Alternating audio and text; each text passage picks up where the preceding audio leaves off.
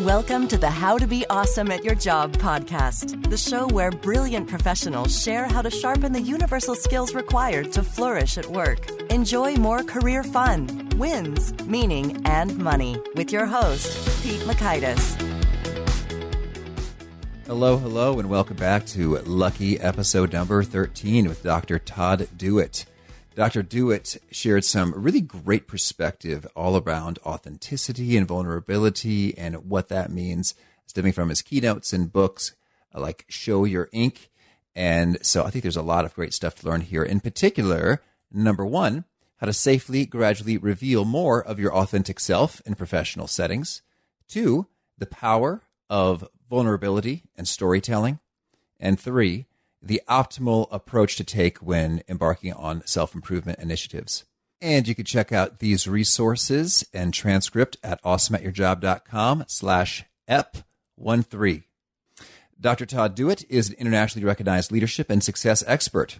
After beginning his career with Andersen Consulting and Ernst & Young, he earned a PhD in management from Texas A&M University. He now speaks to thousands of people every year around the world.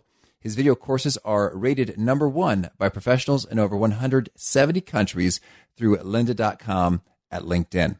He's been quoted everywhere from the New York Times to Forbes, and you can visit him at his home on the web at drdewitt.com.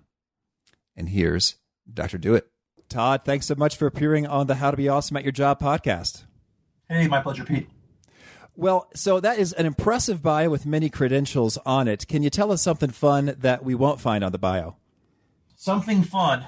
Yeah, I mean, my favorite activity almost sounds boring, but to me it's fun, and that's being a dad. I have two responsible yet still precocious boys, 9 and 13, and they're very involved in sports and other things. And when I'm not on the road, I get to play taxi driver and helper to them and all their activities. And frankly, that's my crowning achievement in life. And what are their activities? They're sports nuts. A little bit of that they get from me, some from their mom's side of the family, but they're all over dominating local baseball and basketball leagues and trying to make their own way. All right. Well, congratulations. And if they don't appreciate it or express that now, they will later. And that's fantastic. I hope so. You've got a lot of irons in the fire, it seems, now and historically, doing many things. Could you maybe open us up by sharing a bit of the story for how you came to be interested in all of these tidbits associated with life and professional skills and authenticity, and just walk us through that journey a bit? Sure. We all have a different journey. Mine goes like this. So I fell in love with studying business as an undergrad. And I did what you're not supposed to do. I loved school, wanted to stay with it, went straight through from the University of Memphis to the University of Tennessee, Knoxville, and did an MBA. And then I knew I had to get a job eventually, like we all do. And I had some entrepreneurial leanings, but I wanted to get a big brand name under my belt too. And I ended up going that way, first with Andersen Consulting, or what is now called Accenture, and then Ernst & Young. And working for those major organizations made it clear to me business is a passion, a fascination for me. It also made it clear that I wasn't a traditional player in that space. And what I meant by that is being an insider in a large hierarchy wasn't the best fit for me. I'm a cantankerous, loud, energetic, entrepreneurial type, and I knew I needed to find a different way to enjoy business. And that led me to think about something I thought about for years, getting a PhD and studying it and advising from the outside. So I did that. Went to Texas A&M, got a PhD in management, and loved indulging my dorky side, studying it as a scholar, studying people and leaders and teams and what they do at work and why, and using that new status as an outsider to become an advisor in different ways to corporations. And I eventually got a job at a school that I loved, where I stayed for 10 years. It's called Wright State University in Dayton, Ohio. And I just loved being there. And I had a blast teaching MBA students for 10 years. And then, Pete, something very weird, to answer your question finally, happened a couple years into being a professor. You know, I was doing well, winning awards, earned tenure, all that. But then the phone just started to ring. And former students, at first, it was former students, hey, I'm a manager at so-and-so now, and we've got a meeting or a conference we're working on. And, well, the guy last year was kind of boring. I remember you're loud and funny in class. Would you come out and give a talk, tell some of your stories? You know, and so it began. And I did that for free for several years until someone changed my life when he booked me for a gig. And he said, wait a minute, what's your fee? There we go. And I had never even thought about that. And slowly I started earning money, and then the gigs became very numerous, and fees became something that would approach having a real income. And so I eventually had to make a decision to focus on it full time. I retired as a senior tenured full professor and focus on writing and speaking full time. And then you never know. It's an interesting question. I'll try not to go too long, but you never know where life's going to take you, and you have to be open. And so I let go of the professor thing, very hard to do, and have been enjoying speaking and writing. And then other things start to happen. I've got ongoing conversations with people in the television world, which I don't know if they will ever go anywhere in terms of being a talk host or a business reality personality. Those are fascinating things. And just when I thought life was getting interesting, you read the bio, you did the research. Of course, I was lucky enough to meet the people at lynda.com. Now I'm making all kinds of videos and contacts around the planet because of the amazing people at lynda.com. So just when I think I knew where I was going for the next chapter, a new one starts to write itself. Well, thanks for sharing that. And I do want to talk a bit about the lynda.com pieces on a couple dimensions. And one is, so you got the little claim to fame as being the two-time, it's best-selling author? Or does that also mean most viewed modules? Is that kind of synonymous there?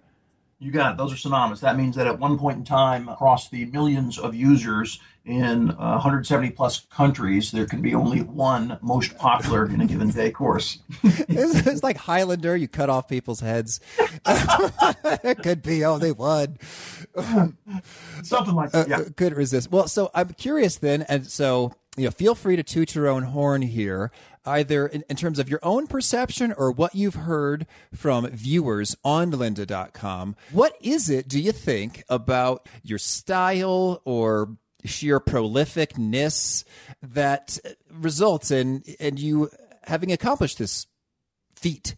Well, it's a great question. I have a similar answer to people who ask me, hey, how do I become a speaker? I like what you do. How do I do that?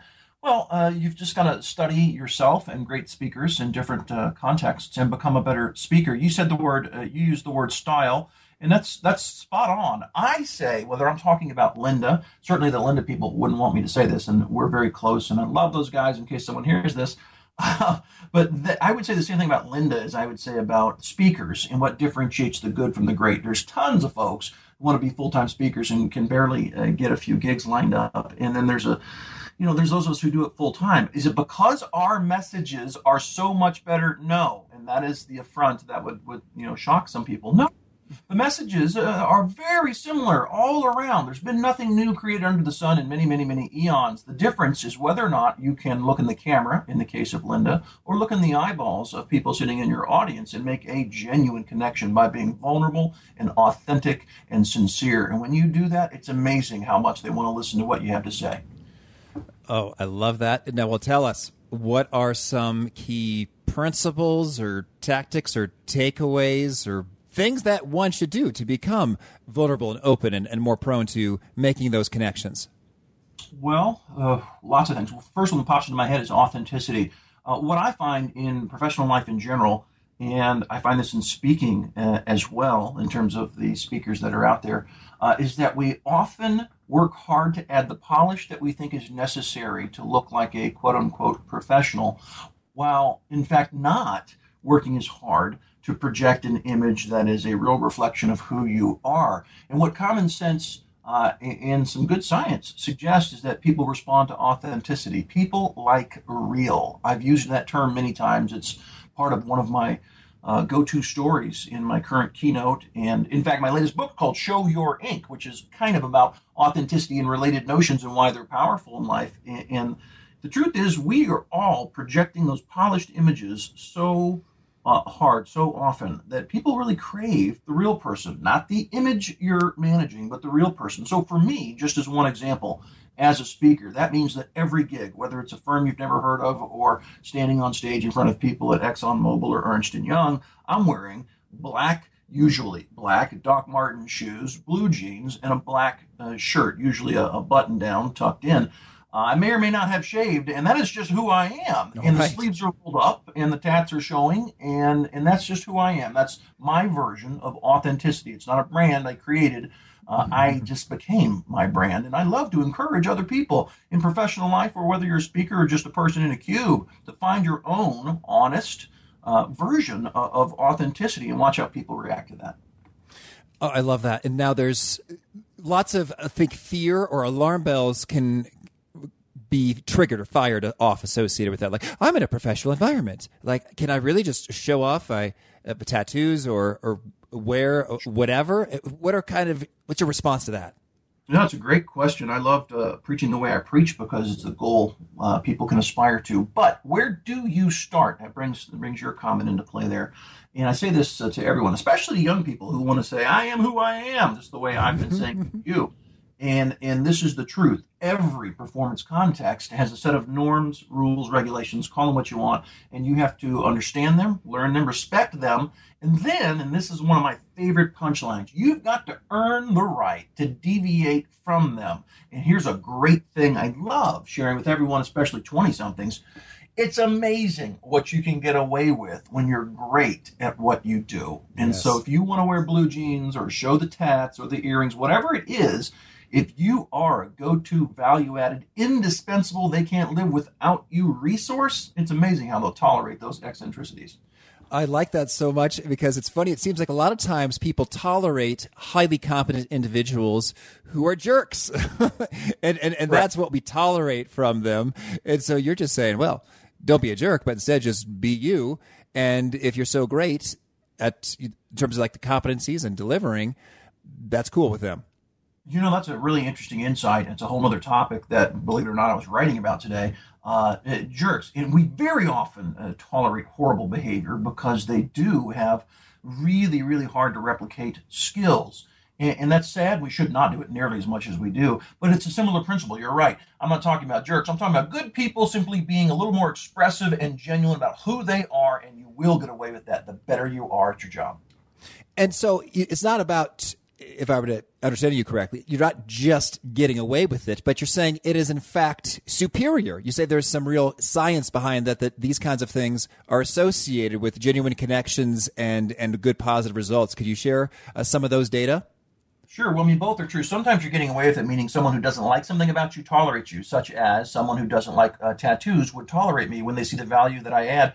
Other times, you're really converting people and changing their view of an issue. Again, just to stay with tattoos, which is kind of part of my brand. Sometimes they go from not having an opinion or having a negative opinion to having a positive opinion because of the type of person you are. And that's the connection.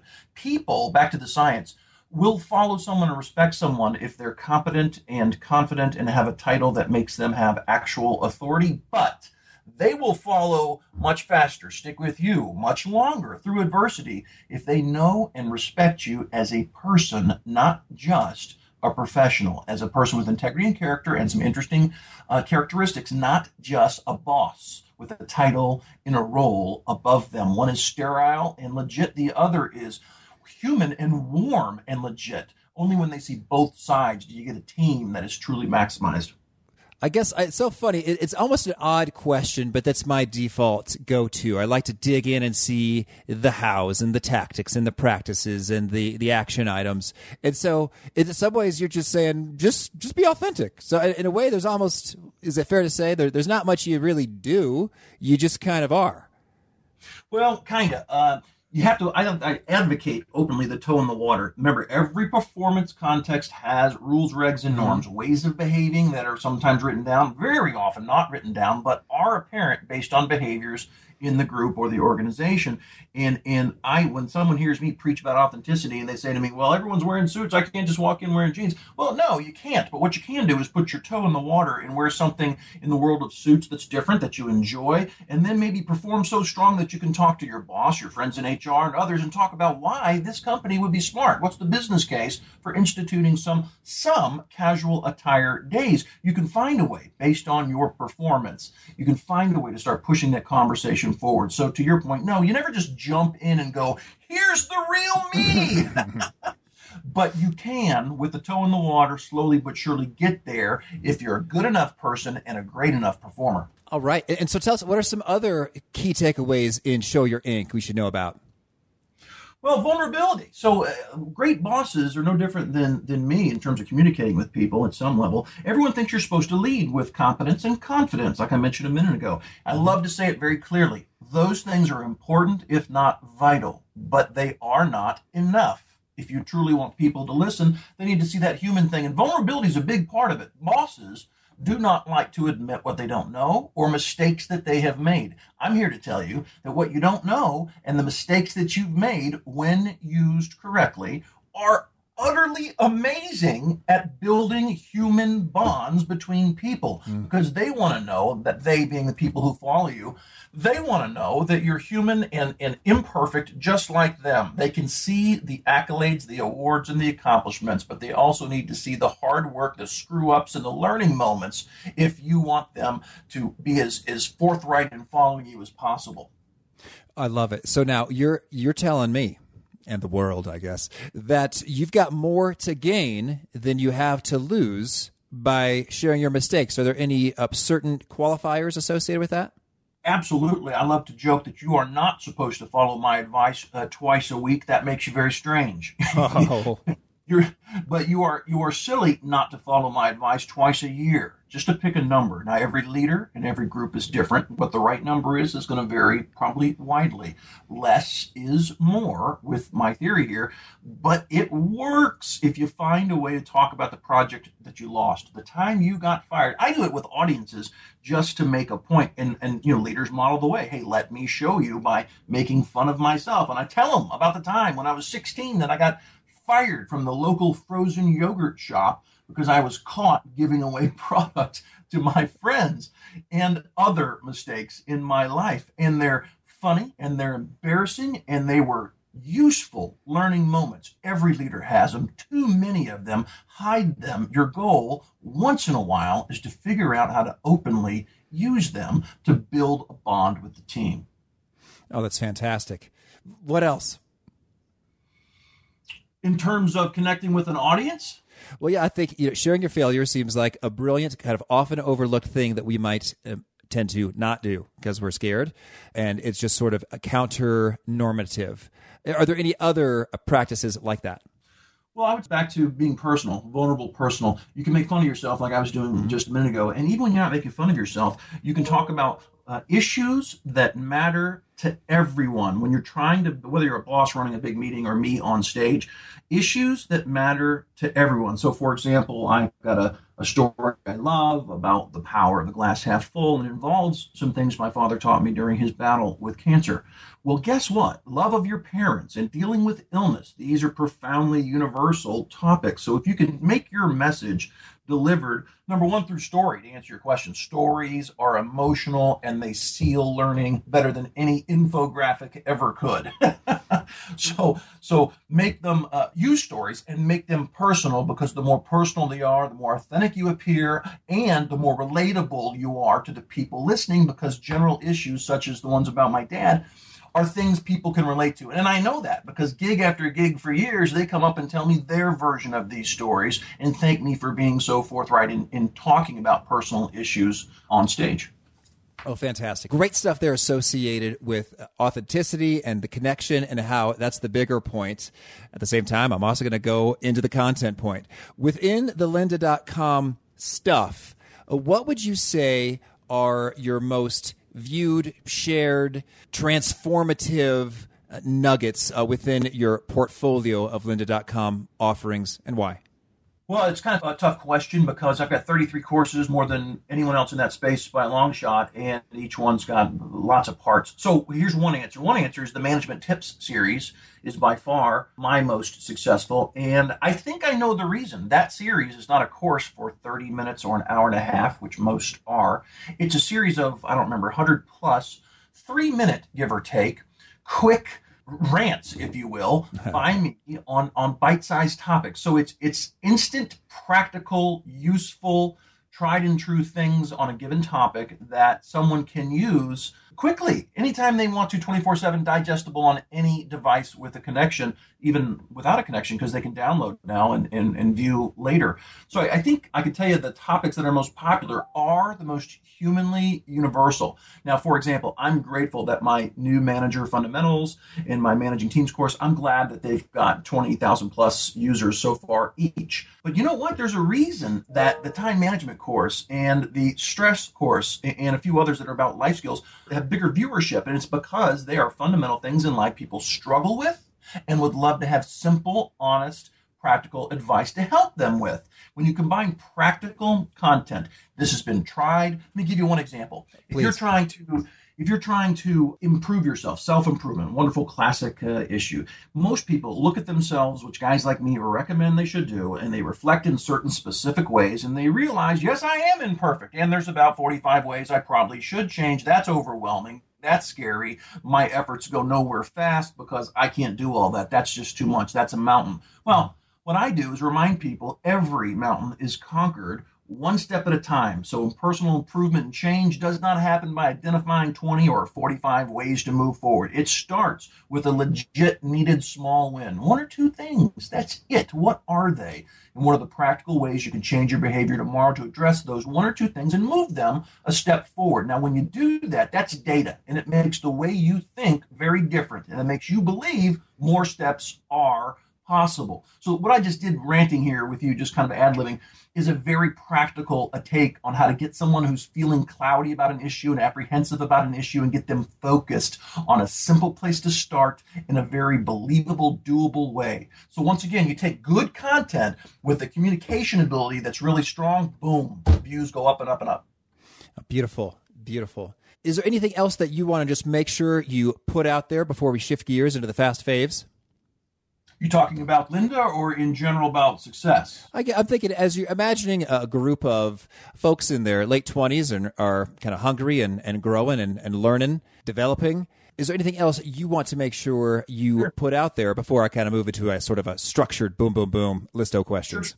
Absolutely. Let me just tell them, I'm glad you think you know everything. I'm glad you're young and full of energy. I want you to realize that the ones in listening right now, the folks who are going to be amazingly successful compared to the rest 20 years later, are the ones who learn to admit that they don't know much compared to that which there is to know. And the game is not about knowing it all. It's about learning on a continuous basis. And when you do that, as opposed to thinking you somehow know something, it's not about knowing nearly as much as it is continuous learning. That's the group that succeeds. So stop bragging about your degree and realize that your degree is just step one.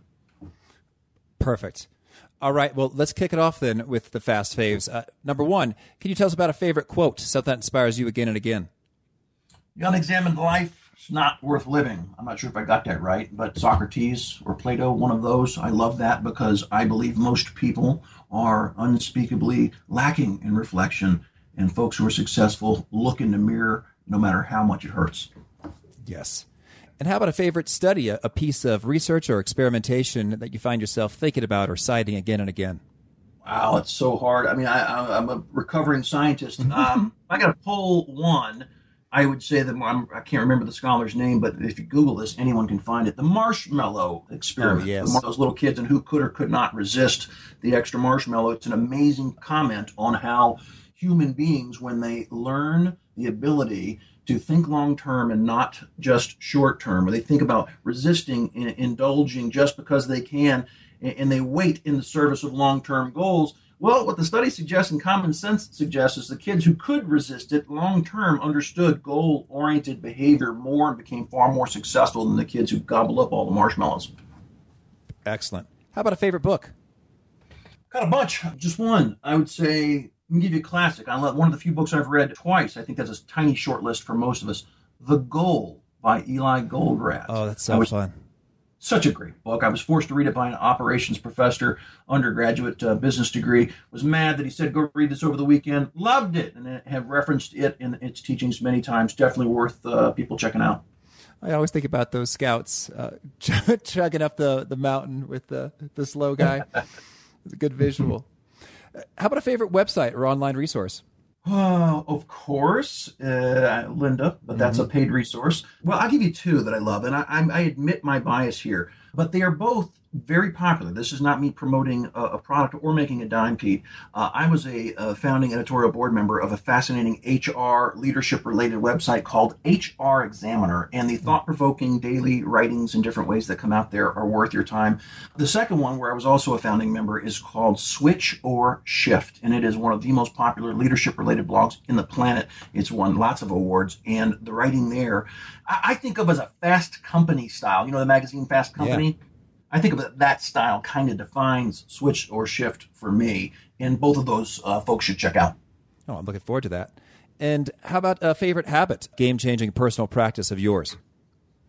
Well, I mostly, not universally, practice what I preach. I am human, I admit it. But I love micro rewards on a daily basis. And what I mean by that is, hey, just because I want to go to this place over here for lunch today, I'm not going to do that unless I agree to define some work product that will get done, and then I get it done, and then I've earned a lunch. Otherwise, forget about it. Maybe tomorrow if I earn it then. But I love giving myself small little things to shoot for based on legit performance standards. That's great, unless that thing is a shower and you keep missing the mark. Fair enough. And how about favorite tools? Any gadgets or software or frameworks you use often? No, I'm a pretty simple guy. I mean, I'm a Mac junkie. I love their products and their general tools that come built in. I also love old school. I like sitting down when I'm on a phone call, not with an iPad and writing on the screen. I love the feel of pages. I've got, from my clients who give me gifts, I've got these little tiny books. One of them I'm using right now is Black, my little black book where I write down all the conversations with clients. And I think something special happens when we write. And for the people listening who haven't written for a while, give it a shot, because it's a unique way to communicate your ideas into a medium. And it'll make you think, because you're not used to doing it as much anymore. Yes. And any favorite time-saving tricks? Well, I can tell you what works for me in terms of prioritizing every day, and of course everyone's different. I tend to say, all right, what's the monster under my bed? What's the big bear, the big thing? I got to get it done. I take that as my first, for target practice, straight up, go after it. So I find that once I mentally get over the hurdle of facing the biggest task and then go kill it, make some progress on it, whatever it is, writing something or a big project call, whatever it might be, that everything else mentally feels great after I slayed the big dragon. Wonderful. And how about a favorite sort of nugget that when you share it to an audience, you see heads nodding, notes being taken, retweets occurring? What would be some of those things that you share? Well, a lot of them pop up. Probably one of the most popular is a saying I've been using for a couple of years now. In high-performing teams, candor always trumps civility. Now, I could go on forever about what that means, but I think it's fairly self-explanatory, and it's true for individuals as much as teams. Civility is beautiful. Candor is even more important. Oh, I love it. And how about a favorite role model, someone that you look up to and who inspires you? Well, I'm going to get cheesy here. Hope you don't mind, but I'm going to be very honest. I've thought about this for years. I've written about it before. I'm going to go with my dad. He's not with us anymore. But the reason I say that is not because of business accomplishments, but because of how he changed his life. He used to have a very bad drinking problem. He became an amazing guy for the last decade plus of his life when he got control of that habit, got rid of that habit. And that was a model to me that proved real transformation is possible. Not a joke at all. It's very possible. And he gets credit for making me believe that's true. Beautiful. And favorite way to find you? If folks want to learn more about you, what's the best place to send them? Well, the easiest is just my main website, drdewett.com. It's DRDEWETT.com. Okay. And as a final thought, a favorite challenge or a call to action for those seeking to be more awesome at their jobs? Well, I'm going to double down on what I said a little while ago. This whole career thing, you need more than just dollars you're chasing. You need purpose. And it's not a sprint to the next promotion. It is a marathon about real accomplishments that involve things that benefit others, not just yourself. Oh, fantastic. Thank you. Dr. Todd Dewitt, it has been a real treat. Thanks so much for taking the time to be on the How to Be Awesome at Your Job podcast. My pleasure. Take care. You too. Well, I hope you found that interesting. And if you haven't already, you're going to check out lynda.com and some of those great management tips and other pieces along the way. And also, of course, drop it by to see the transcript and items linked and references and notes at awesomeatyourjob.com/ep13. Welcome to the How to Be Awesome at Your Job podcast, the show where brilliant professionals share how to sharpen the universal skills required to flourish at work. Enjoy more career fun, wins, meaning, and money with your host, Pete Mockaitis.